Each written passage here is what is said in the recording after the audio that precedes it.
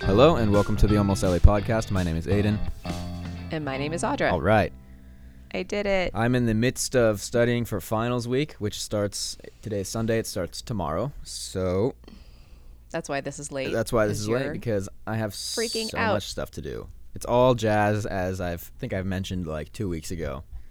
But now this jazz is in full effect. I'm learning all these 2-5-1 licks. I'm learning all these jazz standard songs. I have to play them. I have to memorize them. We have to know the form. What are the standard songs that you're learning? We're being tested on Autumn Leaves, Blue Bossa,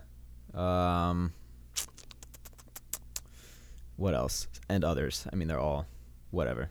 And they all kind of use the same chord progressions. So it's not that bad, but it is also that bad. I have another quarter of jazz next semester, so I'll have to have another 9 weeks, 10 weeks of jazz. And then I get to do rock and pop over the summer. But for now, rock and pop over for now the I'm summer. struggling. But it's still teaching me a lot, so that's not that big of a deal. That sounds like something your mother told you. Getting away from the topic of jazz to a different genre of music, today our topic is... Let's go to a genre that has nothing to do with anything or any kind of sound except noise. Okay. But I find hilarious. We're going to talk about punk. All right. And specifically, obviously, the LA punk scene. I titled the episode of this, I guess, on my sheet here, Anarchy. Bud Light and cocaine. Bud Light? Did they have Bud Light back then? I hope so, because it seems like a pretty standard, disgusting beer. I don't know. The stuff that they were drinking in this documentary I was watching looked like it was a lot of English beer and a lot of 40s. The big, like... Yeah, I think from it was just liquor store. Yes, which is what college kids use. Well, that's what back in the day. Cheap, large, disgusting beer. Yeah, we all drink expensive wines now. We sit around and go, I'm playing jazz this quarter. That's what my school's like. Yeah, with your jazz and your refined palate. Right. Of all your 19-year-old. Oh yeah, how was your birthday? My birthday was fun. I just had some people over to my apartment, very low key and chill. I usually don't like to have super big birthday bashes. No, you were grouchy your whole day that we were there for your birthday. Yeah, but we went to... Until we bought you clothes. Until we bought me clothes, and that was fine, yeah. But we went to the Cheesecake Factory, which was very fun. I still have left... Actually, I ate all my leftovers, but I had leftovers from everybody's food for a while. Cheesecake Factory's good. We went to... Cheesecake Factory sang happy birthday to you, which was embarrassing. Right, yeah. Which I thought was hilarious. Because that's what parents do, is they embarrass their kids. Of course. And then we went to H&M, right? Yep. Yeah, H&M, got some clothes. I have some new pairs of jeans instead of wearing the same pair of jeans every single day, and one pair of sweatpants. Hey, all through college, I wore a red pair of sweatpants. Oh, really? Just a red pair of sweatpants. Not even like a normal color. Like, it was obvious I was wearing the same red sweatpants every day. I mean, you're not supposed to have multiple pairs of red sweatpants, or even one pair of red sweatpants. Hey. What's wrong with red sweatpants? They're a statement. They're red. They're like, I just rolled out of bed and I'm really loud about it. And this was the so you're in college? Yeah. So this was 1950. 1970. 91, baby. Right. The 90s. Where punk came back into the mainstream, but that's a different story again. Yeah, but we're going to talk about real punk. Yeah. And we're going to talk about LA punk. Okay. So a lot of this comes from Rolling Stone articles and a documentary that I watched called The Decline of Western Civilization by Penelope Spheres, I think is you pronounce her name. She also directed Wayne's World, which I thought was funny. She went on to do some other stuff. So let me give you a little blurb about what LA was like in the 70s to kind of prompt this whole punk thing. Now in England, we all know that punk was like anarchy about social classes, and they had their own thing kind of going on. So I think when it came over here, started in Detroit, New York, and then kind of made its way to LA. It wasn't so much about what England stuff was going through, but it was kind of just, teenagers rebelling against other stuff, and in LA mostly hippies and some of the urban decay that was going around in LA at the time. So in the 70s, as I just said, LA was kind of in an urban decay, which means a lot of major cities across the USA after industrialization and a lot of like the 40s and 50s, the war and stuff, everything was kind of just shifting within the cities. And in LA, the air quality was so bad, especially around the 50s, that people were actually carrying around fresh air tanks on their backs. They look like they're about to go scuba diving, but they were like walking to work. Oh, that's gross. So I saw there's a website that I found that somebody kind of like cataloged all these photographs from that time about the air quality. So I'll post some of those on Instagram because they're like horrific. You think LA smog is bad now? Oh my God, I had no idea it was so bad back in like the 40s and 50s. What was that due to? Like, it was all the factories, all the cars and just industry. Yeah. All the factories from the defense, right. building the airplanes and all this stuff in the 40s for the war, and just industrial stuff. And then they would actually also wear gas masks. So they have those like creepy looking like wartime gas masks that they would, women and men would, walking down the street. Everybody had their gas masks on, their air tanks. It was horrific. Looks like a horror movie. And by the 40s, the amount of cars in LA had doubled from 1 million to 2 million, which leads to the pollution as well. And back then, they actually didn't really know that cars were actually polluting the air. It took some scientist who was like, hey, I think this car stuff is making things worse too. And people were like, oh, cool. But they didn't do anything about it. So then you kind of jump to 1965. The Immigration Act was passed, which eliminated discrimination on immigration quotas, specifically all over the world, but a lot to do with Asia when you talk about LA. So we had a lot of influx of Chinese, Koreans, Japanese, Filipinos, that settled downtown, and we kind of have these little pockets in LA, which a lot of cities do, where these immigrants would settle, and now you have these like thriving, Chinatown, Japantown. Koreatown is a big one in LA too. They have great food. And then during World War II, going back to the war, Africans American moved west for defense jobs, and that was called the African American Second Great Migration. So that brought an influx of African Americans into the area as well. But still, even after all that, they back then, which is a problem that we're dealing with now, especially in California, and the Mexican immigration, was even though they were lifting a lot of these quotas on other countries, we put a smackdown on Mexicans and the quotas that they could come into this country. So back in the 40s, the U.S. essentially were begging Mexican workers to come to the States under a government guest program that permitted millions of workers to be here legally. And then with the 65 Act, in that it included that they were actually taming the Mexican quotas and making it go from millions and millions of people to 20,000. But we still needed workers, so then hence they started coming in illegally, and that's kind of why we have this just illegal issue, is because we were like, come over, and then we were like, no, forget it, come over, but let everybody else come over. So it's a very confusing kind of thing. So in a 1960 LA census, it reported that there was more than 5 million of LA's 6 million were white and native. So clearly in the 60s, still heavily Caucasian in LA, which you don't think about today. So today, about only a third of LA is white and about 35% are foreign born. So everything was kind of changing.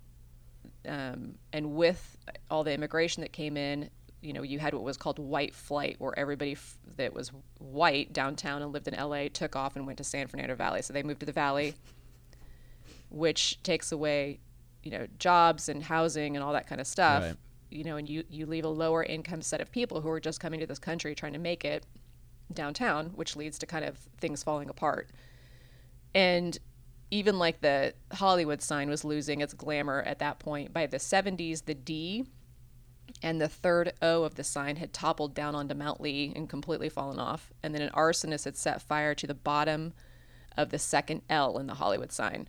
So that thing, if you're going to look for a sign Yeah. of the times, the whole thing It was literally falling apart. everything was literally Yeah. falling apart. A lot of the film studios at that time had also moved to the Valley, and the only one left was basically Paramount, which is still to this day kind of smack dab in the middle of Hollywood. So my point being, it was a big change, and the kids that were coming out of this were probably dealing with parents who were probably racist. I'm making a generalization, and complaining about the air quality, and a lot of these adults had grown up in the horrible, air quality within the 40s and 50s.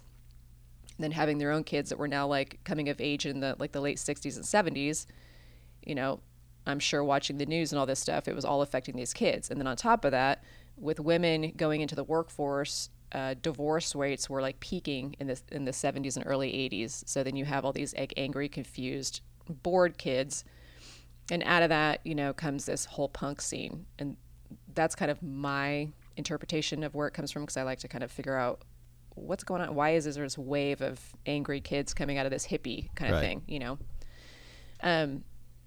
And so one of the most famous punk bands in the U.S., not in L.A., but in the U.S., that kind of started the L.A. movement, that was influenced by a lot of L.A. punk guys, were the Ramones. So Aiden, can you play the? Well, you have that one Blitzkrieg pulled up. I have the Bop? next one pulled Oh, up. I Yeah. do. Oh, So basically, sorry. it's a Oh my it's a God. combination of like that's kind of what was going on here, but obviously, like all across America, there was, because punk started popping Yeah, up almost in the early 70s, right? Yeah. So punk Yeah. technically didn't start. They give it a year of like 1977, where it was named punk. So punk kind of came out of Yes. that. Yeah, so okay. punk kind of came out of that glitter rock, glam rock thing. Remember when we talked about that episode where it kind of branched off into like disco and then and punk. So it took two different ways, and they kind of give it a time around 1977 for the U.S. kind of stuff. Okay. And before that, it was very underground, kind of like more heavy sounds than the glitter rock stuff. Okay, so I'm gonna play the Ramones Blitzkrieg Blitzkrieg Bop. Bop. I don't know why I can't say that. It's like a tongue twister. Blitzkrieg Bop. Ready?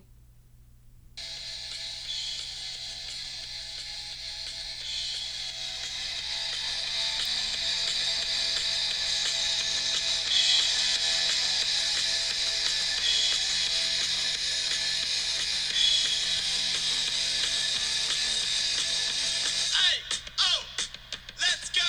Aye, oh, let's go. Aye, oh, let's go. Aye, oh, let's go. The moment in a straight line. They're going through a tight one. They give a little love, man. Let's drink up. Oh, I have to say it like them. The Blitzkrieg Bop. There's the Blitzkrieg Bop. That's a classic. And then the Ramones are a classic. They went from that to playing the Friends theme song, which is super punk. That's them. So no one Yes. told you life was gonna be this way. Yes, I didn't know that. pretty sure. Look it up. Yeah, Wow.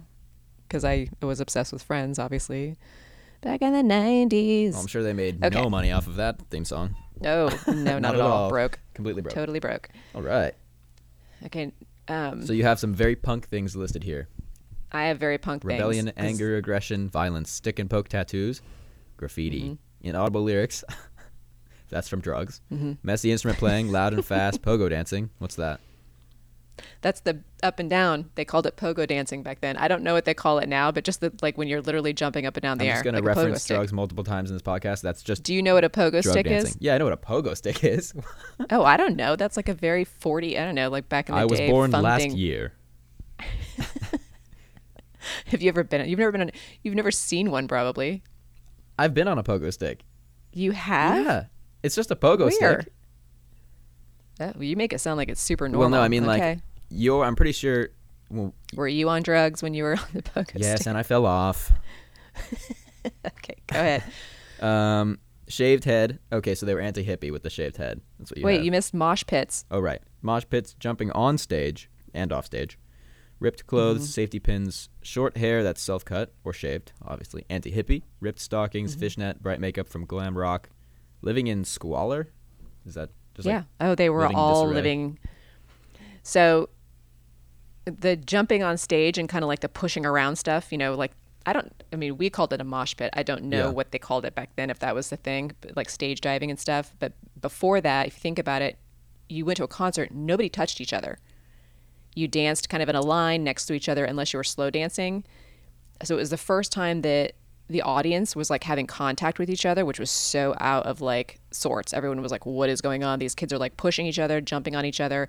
And then it was the first time that you'd ever had an interaction with like, you know, the band and the audience were, because if you think about where they were playing, so they were so anti these big arenas, that you couldn't get to the stage, that your stage was either on the floor or like one little step up. You were right there with the crowd. Yeah. So people would throw themselves on the stage and then they would be fighting each other, and then somebody would dive into the stage. It was a whole interaction thing, which had not even been done before, which of course I'm sure people that were super uptight about it thought that was cuckoo baluku, and then of course fights would break out.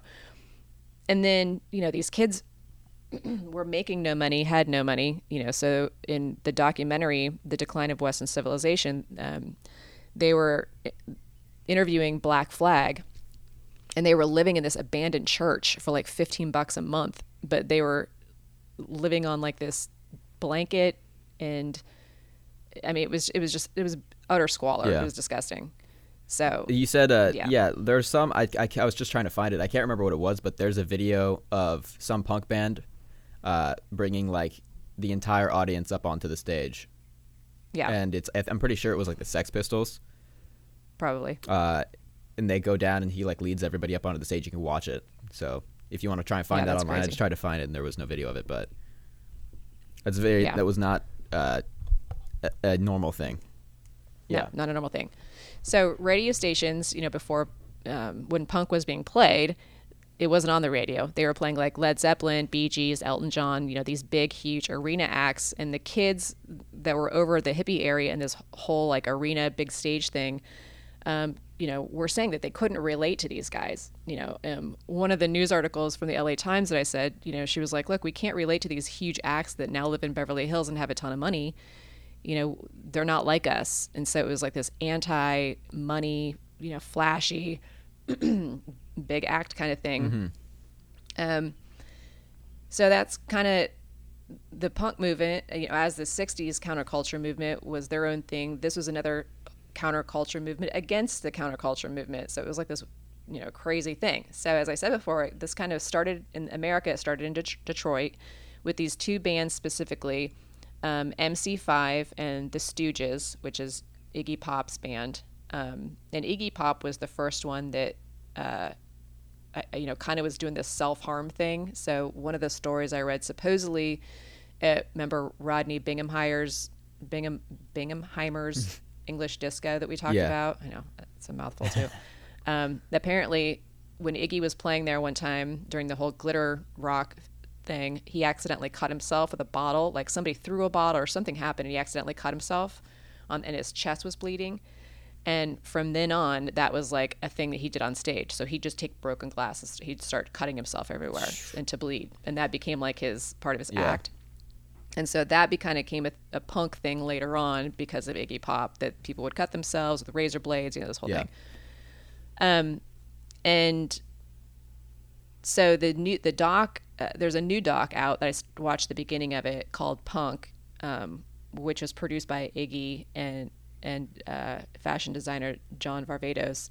I watched the first half of it, and it's mostly about Detroit and New York, but it's really it's pretty good. They interview a ton of people. It didn't really have anything to do with LA, but if you want to watch that, it shows you kind of where all this started in America, at least.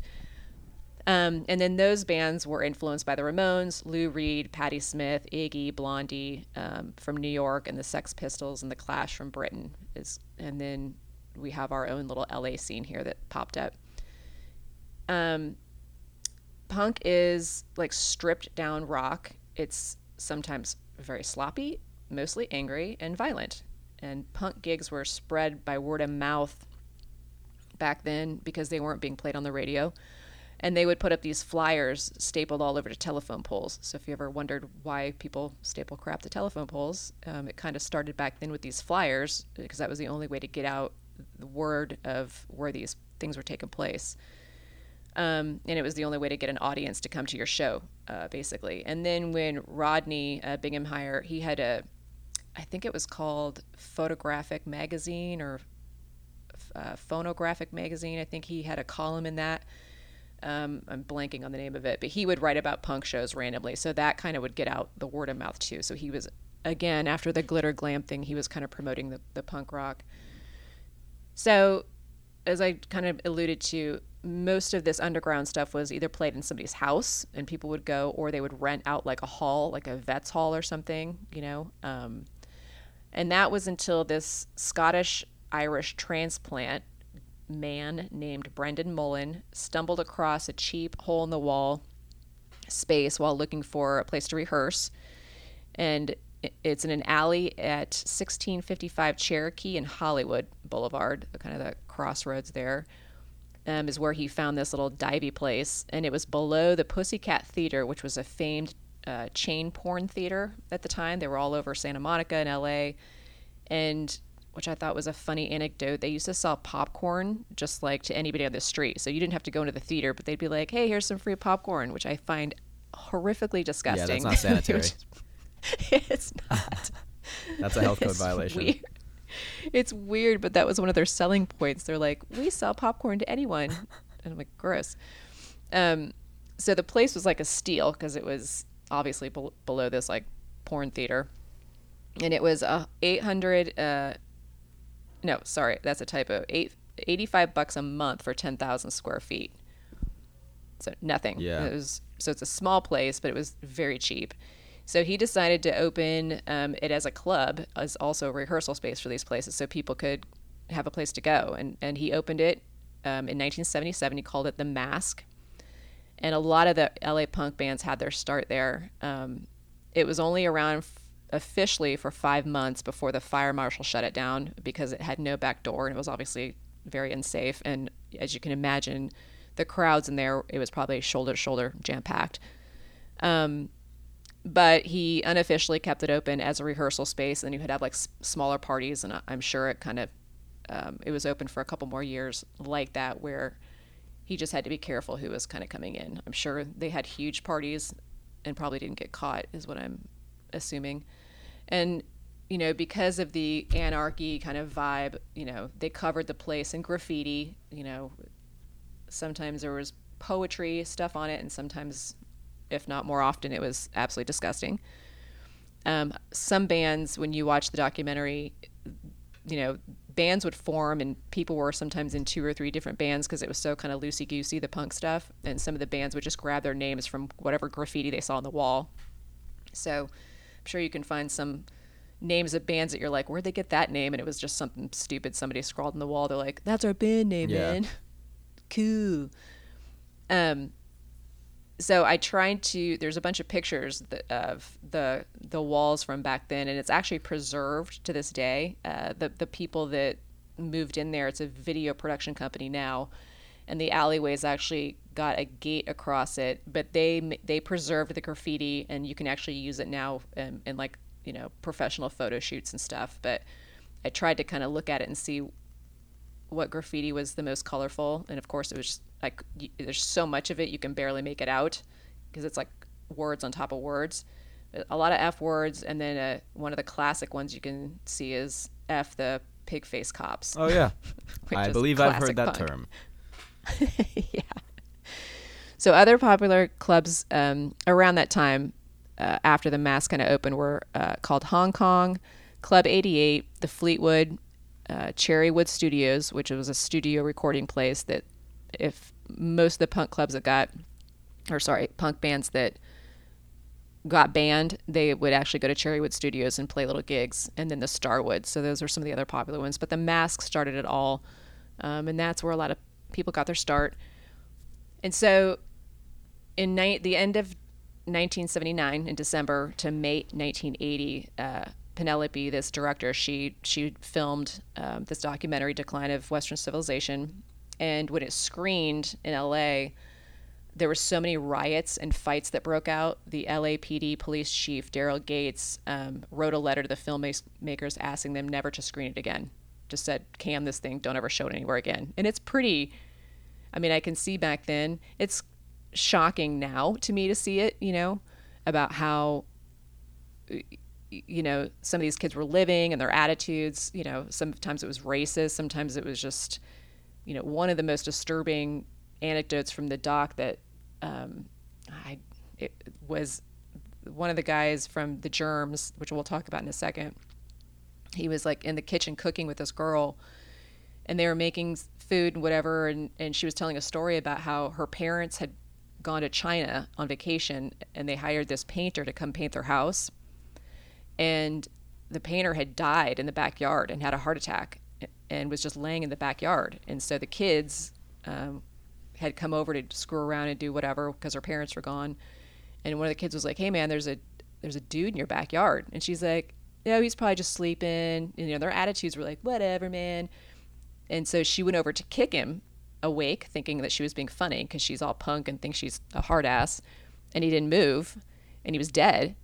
And they ended up taking a ton of pictures around him, like laying next to him and like putting their arms around him and like posing in all these pictures of this dead like painter that was in their backyard. And so they were like laughing about it. And the documentary, you know, the director was like, "Did you feel bad about that?" And she's like, "No." And Darby Crash, who was the lead singer of the Germs, his quote was, "Why? He was just a wetback." Ooh. Not my words. Okay, well, that's yeah. racist. So there was it in it. So it was just, it just shows you, you know, why people were like, you know, it didn't like punk, you know, if you were an adult and kind of Yeah. whatever, but they didn't care. So that was one of the kind of the most disturbing things. So I think that's, you know, it was just jarring, you know, attention getting kind of stuff. Whether they even realized that they were being a-holes about stuff or not, I don't know, because they were so young. It just seemed crazy. So also in 1977, journalists Steve Samioff, I think is how you pronounce that, and Melanie Neeson founded a magazine called Slash Magazine. And back then when you had these like little, you know, tiny magazines that were specifically about punk or something else, they were called fanzines, which is like a fan magazine basically. And they were featured interviews with bands like the Screamers, the Skulls, and Nervous Gender, which were some other LA punk bands at the time. And they often wrote these like vicious, kind of snarky, funny reviews about the bands because I'm sure some of the performances were ridiculous. And in the documentary, Melanie is editing a piece, and she said that the articles were always a complete mess because obviously the reporters were always stoned, which I thought was kind of funny. So she must have had a hard job. And so one of their star writers, who was also a lead singer of a band, his name was Claude Kickboy Face Bessie, who's from France. Kickboy Face. That's a weird nickname, isn't it? I didn't realize that when I wrote that down, that was bizarre. He was the lead singer of a punk band called Catholic Discipline, and he wrote in 1977, I'm going to try to say French now, Sir de Coeur. Sorry, France. CRIDECOEUR. No idea. Yeah. Could be anything. Coeur. So this is Warre. I apologize. It was horrific, which means in English, which I barely speak as well. So this is War A. Which is Canadian. That's Canadian for Sorry, whatever Canada. we just said in French. So his quote is, quote, "Enough is enough, partner." He must have thought that was very American. About time we squeezed the pus out and sent the filthy rich old farts of rock and roll to retirement homes in Florida where they belong, end quote. Okay. So that's the general feeling. He had another quote, which I thought was kind of indicative of what the attitude of punk rock is. And it was, quote, "We're not all grooving on the same vibes anymore. Everyone's grooving on different vibes, ugly vibes," end quote. I thought that was appropriate because Instagram is full of good vibes only good vibes, which annoys me. Right. So There's also plenty of bad gonna vibes start- if you search. And on Twitter. is there bad Twitter, vibes? there's bad vibes. So I think you should start ugly vibes and see how that goes. All right, Actually, so now we ugly is have. probably not Do you want me to play appropriate the term. song, Catholic Discipline? Oh yes. Okay. Okay. Now we're gonna play some Catholic Discipline. It's called Underground Babylon. man here.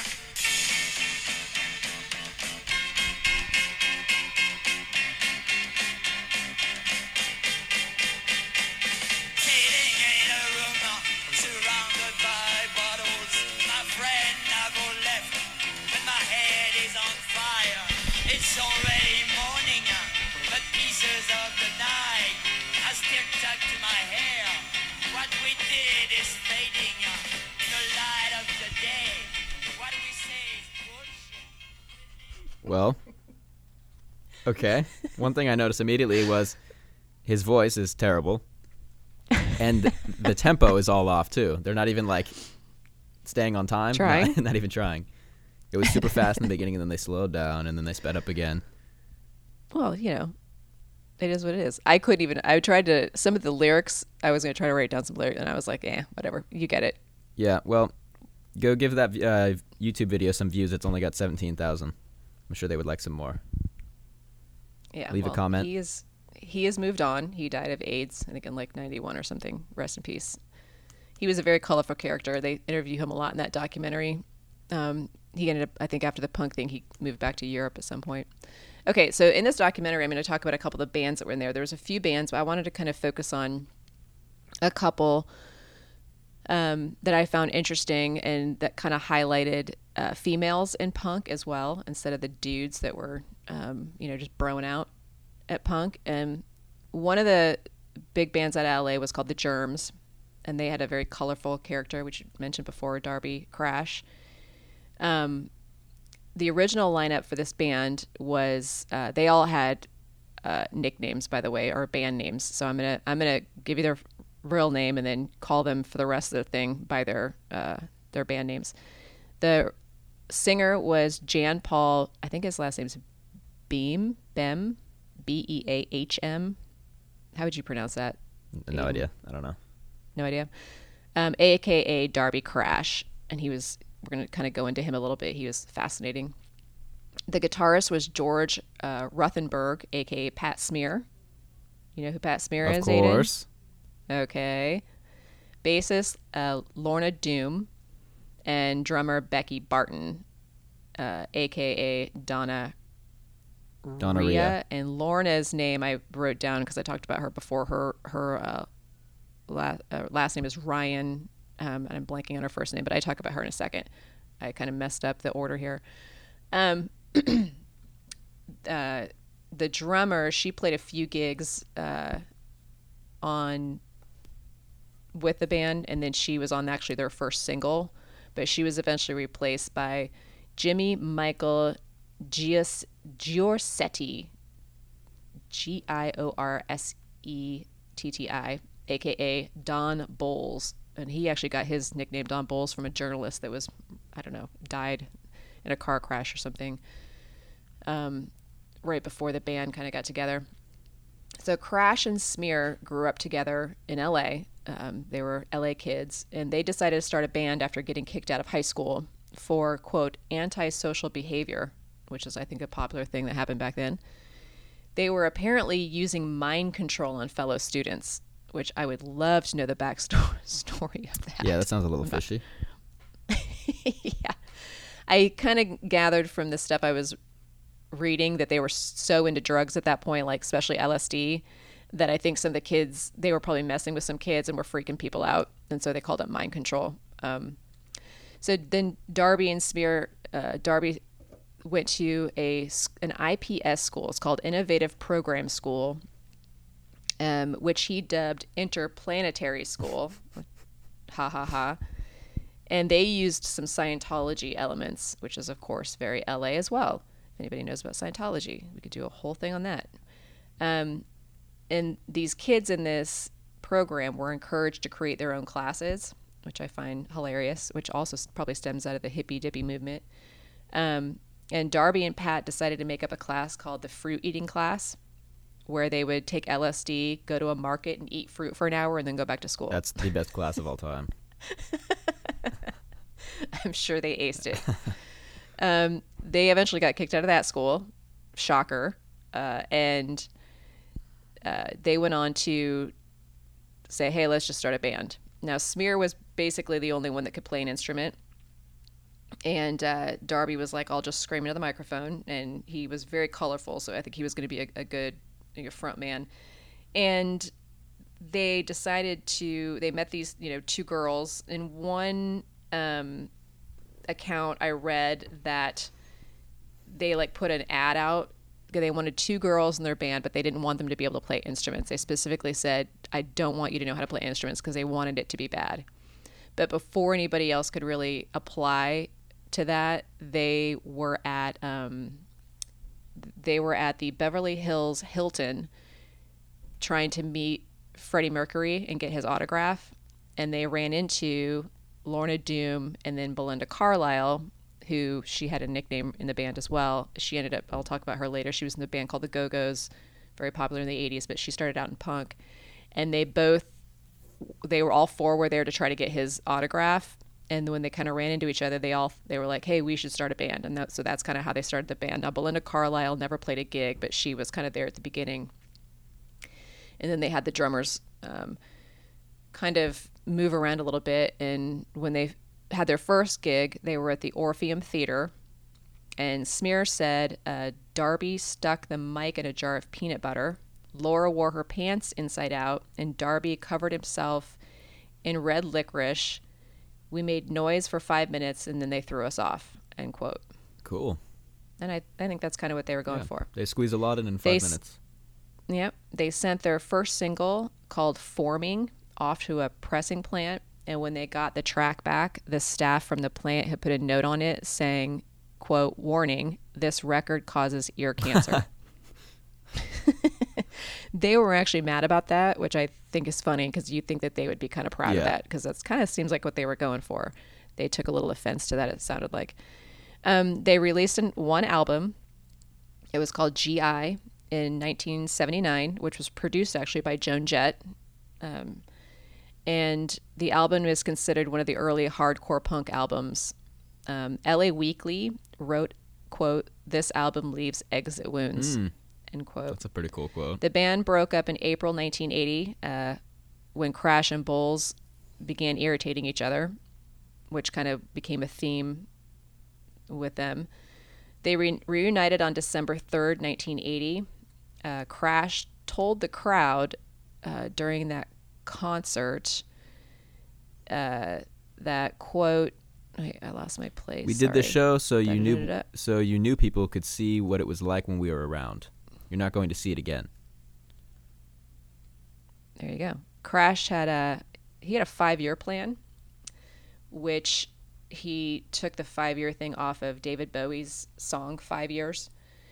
So his goal was he was going to form a band with his friends, make it cultish or turn it into a cult, be totally outrageous, release one album, and then he was going to commit suicide. Okay. And literally that's what he did. So 4 days after that performance at the Starwood, he committed suicide by intentional heroin overdose. They know it was intentional because he had talked about it all the time with his friends, and they didn't really know when he was going to do it, but he always said, like, I'm just going to make enough money so I can get the heroin to use to OD, which is sad. He didn't have a very good childhood. When he was 11, his older brother died of a heroin overdose, and some people thought it was murder because he owed the drug dealer so much money that they think the drug dealer gave him bad heroin, so he would die. And then he was raised by this man who he thought was his father, but ended up being like somebody else. And his father was actually this sailor that his mom had met, and then he ended up having a really good stepdad, but then the stepdad died when he was young. So he just had like kind of a chaotic kind of lifestyle or childhood. And he was the OD was also a suicide pact that he did with one of his friends, and she ended up living. And he was 22 at the time, which is kind of sad. But in a cruel twist of fate, because he wanted to be infamous, I believe, the universe's karma kind of overshadowed him, and John Lennon died the next day. And that kind of took over, and all his thunder was kind of taken away, I think, from the suicide that he was hoping to have and being remembered. It kind of got overshadowed by, obviously, John Lennon. So Crash was eventually recognized as being actually a great lyricist after the fact, and he kind of actually is. I mean, he's a mess on stage. He admittedly in this documentary is like, I get loaded as much as I can to perform, and I take as many drugs as I can, so when I throw myself in the audience or cut myself or do whatever like self-harming he was going to do, he wouldn't feel it. And when you watch the documentary, it's almost like borderline disturbing to the point you can't watch because it's like a total train wreck. Like he is just, I think I sent you a clip of Yeah. where he's just falling all over Yeah. the place. And he was known to never sing into the mic, and people thought it was hilarious because they thought he was like an F you to the mic, like, oh, I'm not even going to sing in the mic, I'm so punk. But it's literally, he had no idea where the mic was. It would like fall out of his hand. Jesus. And there was another clip of him not knowing he thought the mic was not on because he literally had it down by his ankles because he was bending over and falling around so much. And he's like, this thing isn't on. And they're like, dude, it's on. You have to put it up to your mouth. Like he was just out of it. It's actually very sad to watch. It's kind of heartbreaking. And then Pat Smear went on to play with Nirvana and the Foo Fighters. He's awesome. We just saw him up in Santa Ana playing with the Foo Fighters, which is cool. Doom reunited with the members that were left in the band in the 2000s. She's extremely private. I couldn't find anything about her besides that she went to high school with Belinda Carlisle, that she was in the Germs, and that was it. She passed away in January of this year of cancer, and actually very few people in her own circle knew she actually had cancer. She was so private. So unfortunately, I couldn't find any other information about what happened to her from, in the 80s and 90s, but I'm sure she had a great life, hopefully. Bulls played with other punk bands. He was actually a DJ for a bit, and he wrote a book in 2002 called Lexicon Devil, Fast Times and Short Life of Darby Crash, if anyone's interested in that, because it seems like Darby kind of had an interesting short life, if not sad. The Germs have a star at the Guitar Center Rock Walk, which is right out in front of the store there on Sunset. And they have a movie called What We Do Is Secret that came out in 2007. So I'm going to play Lexicon Devil by the Germs from their only album, G.I. Oh, they only have one album? Oh, yeah, that's right. Yep.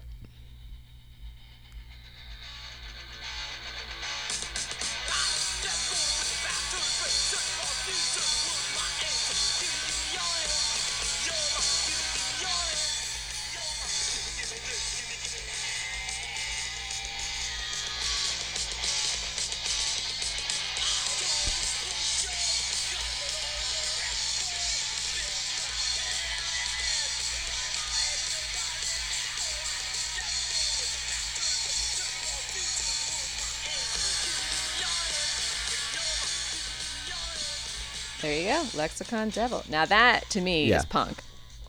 Like when you think of punk, that's It's punk. just more hardcore It's gonna- punk. Yeah. So his lyrics, since he was such a good lyricist, is I'm a lexicon devil with a battered brain, searching for a future. The world's my aim. And then he says, "Give me your hands, give me the gimme, a bunch of gimmies. I want toy soldiers, push and shove, gunboy rovers that'll wreck this club, build you up and level your heads, run it my way, cold men and politics dead." Oh, wow. I mean, that's actually pretty good for someone who can barely get his words out. Yeah. So imagine if he had cleaned himself up, and Well, no, it wouldn't have been as artistic. that's The art comes with the drug don't addiction. say Yeah, that. well, it's true. That's what punk is. If he wasn't okay. on drugs on stage, I don't think it would be punk. I don't think he would embody the what hardcore punk is and what the music meant to everybody maybe. in the scene. So, I don't agree. Whatever. So the next band we're going to talk about is X. The members of this band is Exene Chervenka, who's the singer, John Doe. He was kind of her co-singer and bassist. Billy Zoom on guitar, and DJ Bonebreak on drums. DJ Now, Bonebreak. Well, the funny thing is, everybody else's names are like Yeah. made up, and DJ Bonebreak is actually his real name, which is the most punk Really? name ever. How is that his actual Yes. name? His actual name? Let's see. He was born. I wrote it down here. Donald J. Bonebreak. That's his name. So it's DJ. Oh, Everybody else changed their names to be more punk. that's weird. So they formed in 1977, which is obviously when every punk band formed that was punk. They released 7 albums between 1980 and 1993. They reunited in the early 2000s, and they're actually still touring today. But they had their way ups and downs, a lot of fighting, as you can imagine. Their first 2 studio albums were called Los Angeles and Wild Gift, and they are actually in the top 500 greatest albums of all time, according to Billboard. And Zoom and Doe met after seeing each other in ads in the Recycler, which was an LA kind of like rag mag that people would find bandmates and stuff. They were both looking for somebody to find a punk band. They decided to meet each other, and they both liked each other's style. Doe said that Billy looked like he was from outer space with bright blonde hair and a silver leather jacket. And Zoom liked Doe's brass-capped blue suede shoes, and he had good songs. So there you go. That's all it takes to make a band, man. Zoom had moved to LA in the 60s and had been a sideman for the Drifters. And he was over the, quote, overproduced, super processed, oversensitive, were so arty arena bands, is what which that sounds like what a lot of people were. They were all kind of LA transplants looking to reinvent themselves, except for drummer Bonebreak, who grew up in the Valley. Doe met Exene at a bookstore and told her about punk, and she was immediately like, hell yeah, let's do this. And they decided to they started writing some songs together. So they were kind of co-writers, and they each kind of wrote songs. And then one night, the Doors keyboardist, Ray Manarek, heard them playing at the Whiskey A Go-Go with his wife, and they eventually decided to produce their debut album, Los Angeles, and they did that on the indie label Slash. So out of that Slash magazine, one of the guys left and started Slash Records, which actually ended up producing a lot of the punk bands at the time in LA. Doe and Exene got married in Mexico in 1980, and they divorced 4 years later. Doe said despite them having both been hurt by the divorce that, quote, she was a friend before she was my wife, and she was still a soulmate. When we sing, because when we sing, we've sung for so long. Something like that. It was kind of a ramble, whatever. But I thought that was kind of sweet. Like they realized that keeping the music together was more important than maybe their divorce squabbles. Exene got in trouble at one point in the early days of, not the early days, I guess, recently, kind of sadly. She was one of those that thinks that the school shootings are fake and they're filled with actors, specifically Newtown in Connecticut, which is horrific. She wrote a bunch of stuff online and then quickly deleted her stuff and kind of backtracked, which I think was smart. And Doe went on to write a book called Under the Big Black Sun, A Personal History of LA Punk, which is actually really fascinating. So check that out. They actually play to this day. They have a website. They tour. So check them out. I'm pretty sure they're one of the bands that are on like t-shirts that like any random person will wear. Do you know what I mean? Like kind of how Like, people wear yeah, like a like Rolling punk Stones t-shirts and t-shirt stuff. or whatever. That Right. X the punk band. Totally. They've also done a lot of stuff, had a lot of songs in movies, and they've also done other things outside of that. So they actually ended up being pretty successful in their own right, and I mean successful. I don't mean in money wise. I mean as in like staying power and touring and kind of getting back together, and So I'm gonna play, and obviously they had way more albums than most of the other bands. I'm going to play Los Angeles for you from X.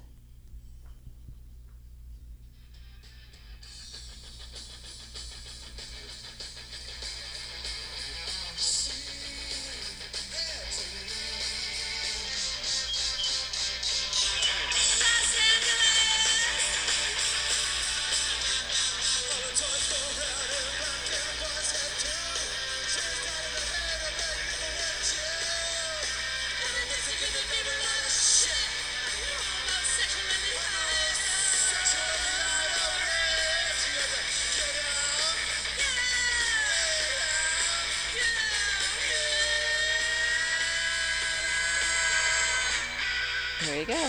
That is Los All right. Angeles. Los Angeles, that should be our theme song. Los Angeles theme song. So you can see they're co-singers, and pretty good. They actually had a song also, that a cover of The Doors, which they put on their first CD. I don't think I have it here, but called Soul Kitchen, which if you listen to the Doors version and then the punk version, it's kind of funny. So another act in this documentary are the Bags, and Alice Bag still performs to this day. She was born in East LA. Her name Alicia Armendariz. Armendariz. I'm butchering that, and I'm embarrassed. Being in LA, awful. Both her parents were from Mexico, and she is considered one of the first Latina punk pioneers in America. She grew up listening to her father's ranchera music and her sister's soul music. She was bullied in high school, elementary school, all through school, about her weight, her teeth, and not knowing English that well when she was little. But despite all this, when she was about 8, she started recording theme songs for cartoons in English and in Spanish. Wow. That's cool. Yeah, which is kind of cool, which is also very LA for a child to do. She formed the Bags with Patricia Morrison, and they changed their names to Alice Bag and Pat Bag. And if you're wondering where the name came from, they used to perform with grocery bags on their heads. Hence the bags. There was a lot of trash bag, grocery bag theme outfits early on in punk, which it's cheap, I guess. Somebody ended up ripping the bags off their head, jumping on stage and pulling the bags off, which ruined the vibe, so they stopped doing that. But that's where the name came from. And they were around from, again, 1977 to 1981. The band broke up, and Alice went on to play with the Alice Bag Band. She had to change the name because they were kind of arguing, unfortunately, about the use of the name, the Bags. So, and then she also had a band in the 80s called Cholita, which I think went back to her kind of Mexican roots. She actually said in an interview that I read that when you hear her music with the Bags, there was a lot of her dad's like ranchera Mexican influence in her songs, but she actually wasn't even thinking that, it wasn't on purpose, because she was just so angry. She came from a very domestic abusive household, which she actually wrote in a book that she wrote later on called Violence Girl. And she just said she was angry, and punk spoke to her because they were accepting of, at the time she felt early punk was accepting of everybody, whether you were gay. Darby Crash was gay, of the Germs. Females, most people had one or two girls in their band, if not all girls. There was like a couple all girl bands, and just anybody that kind of felt freakish or different or whatever. So she felt early on. I think later on you got to hardcore punk, that kind of seems like, when the racism, the Nazi stuff and all that kind of crap took over, unfortunately, it didn't seem as inclusive, but she felt like it was. So it was her place to kind of be angry on stage. And then later on in the 80s, she kind of realized she was bringing this like Mexican influence into her bands, and she embraced that more.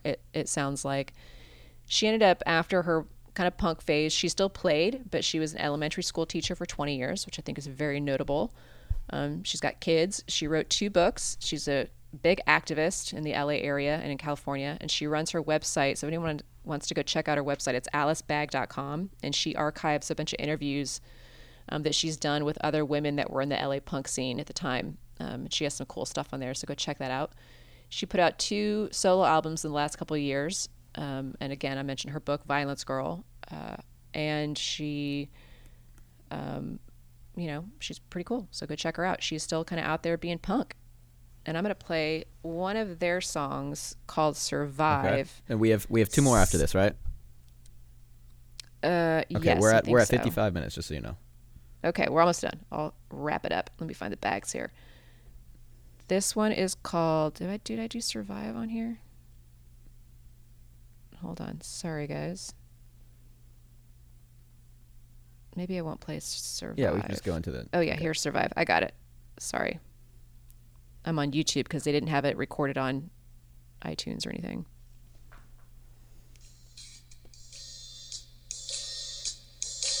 Yeah, different. Her sounds very different.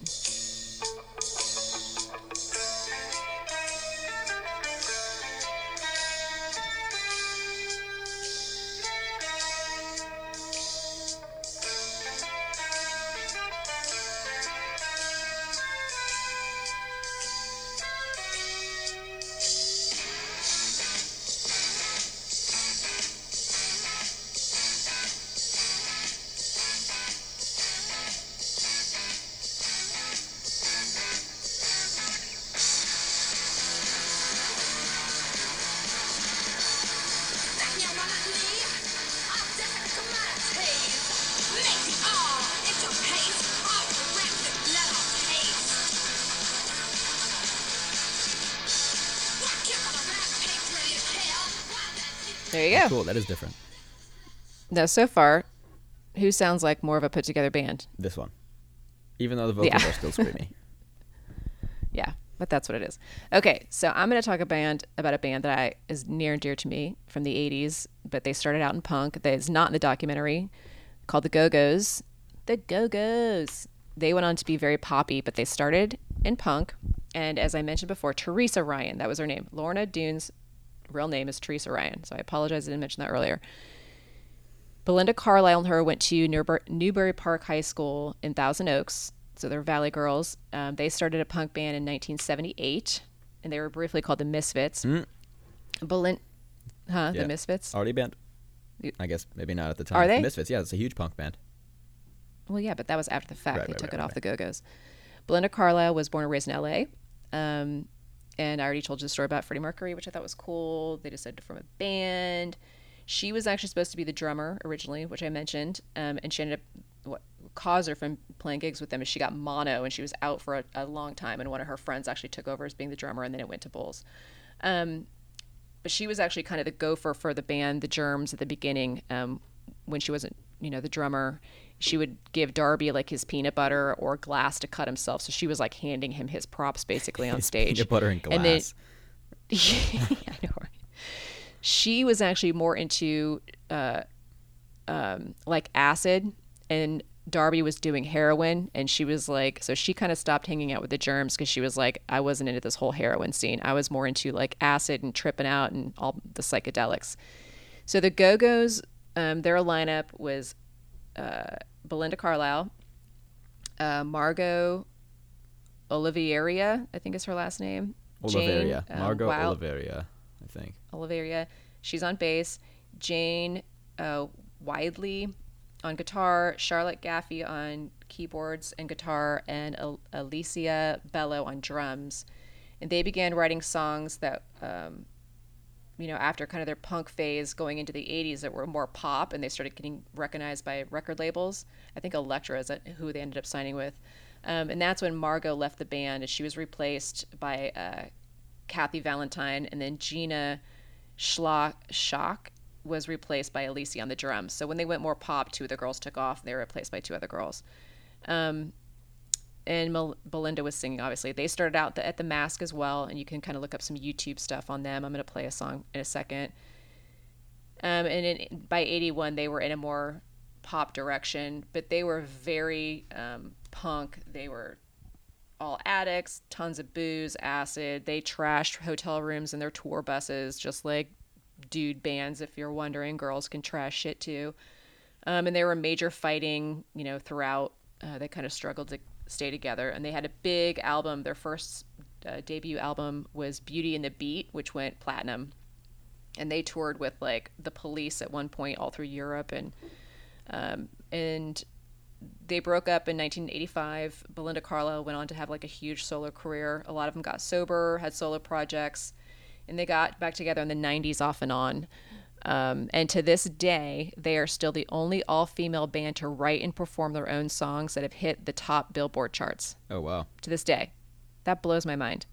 They have a Broadway musical called Head Over Heels, which features their music. And later this year, actually, I think it's going to be late November, December, is a documentary coming out about the Go-Go's that's going to be aired on Showtime. So check that out when that comes out. We got I'm the gonna beat play- right here if you want me to play that. Okay, well, I'm going to play Blade first. We got the beat I'm playing because it was Their big the hit. whatever, but this is one of their punk songs that obviously is only on YouTube. It's called Blade. So I want you to listen to how punk they were and then how poppy they got. Okay? So here's Blades by the Go-Go's, and this is from a rehearsal in 1980.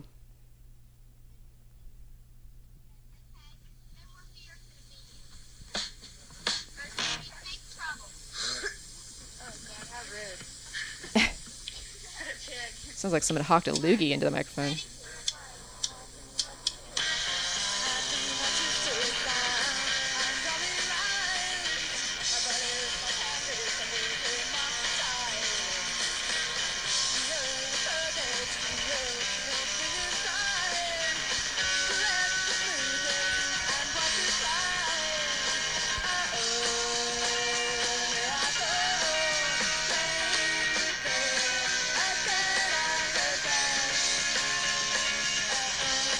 There you go. That's Punk Go-Go's. Punk Go-Go's, and here's Pop Go-Go's. Here's Pop Go-Go's.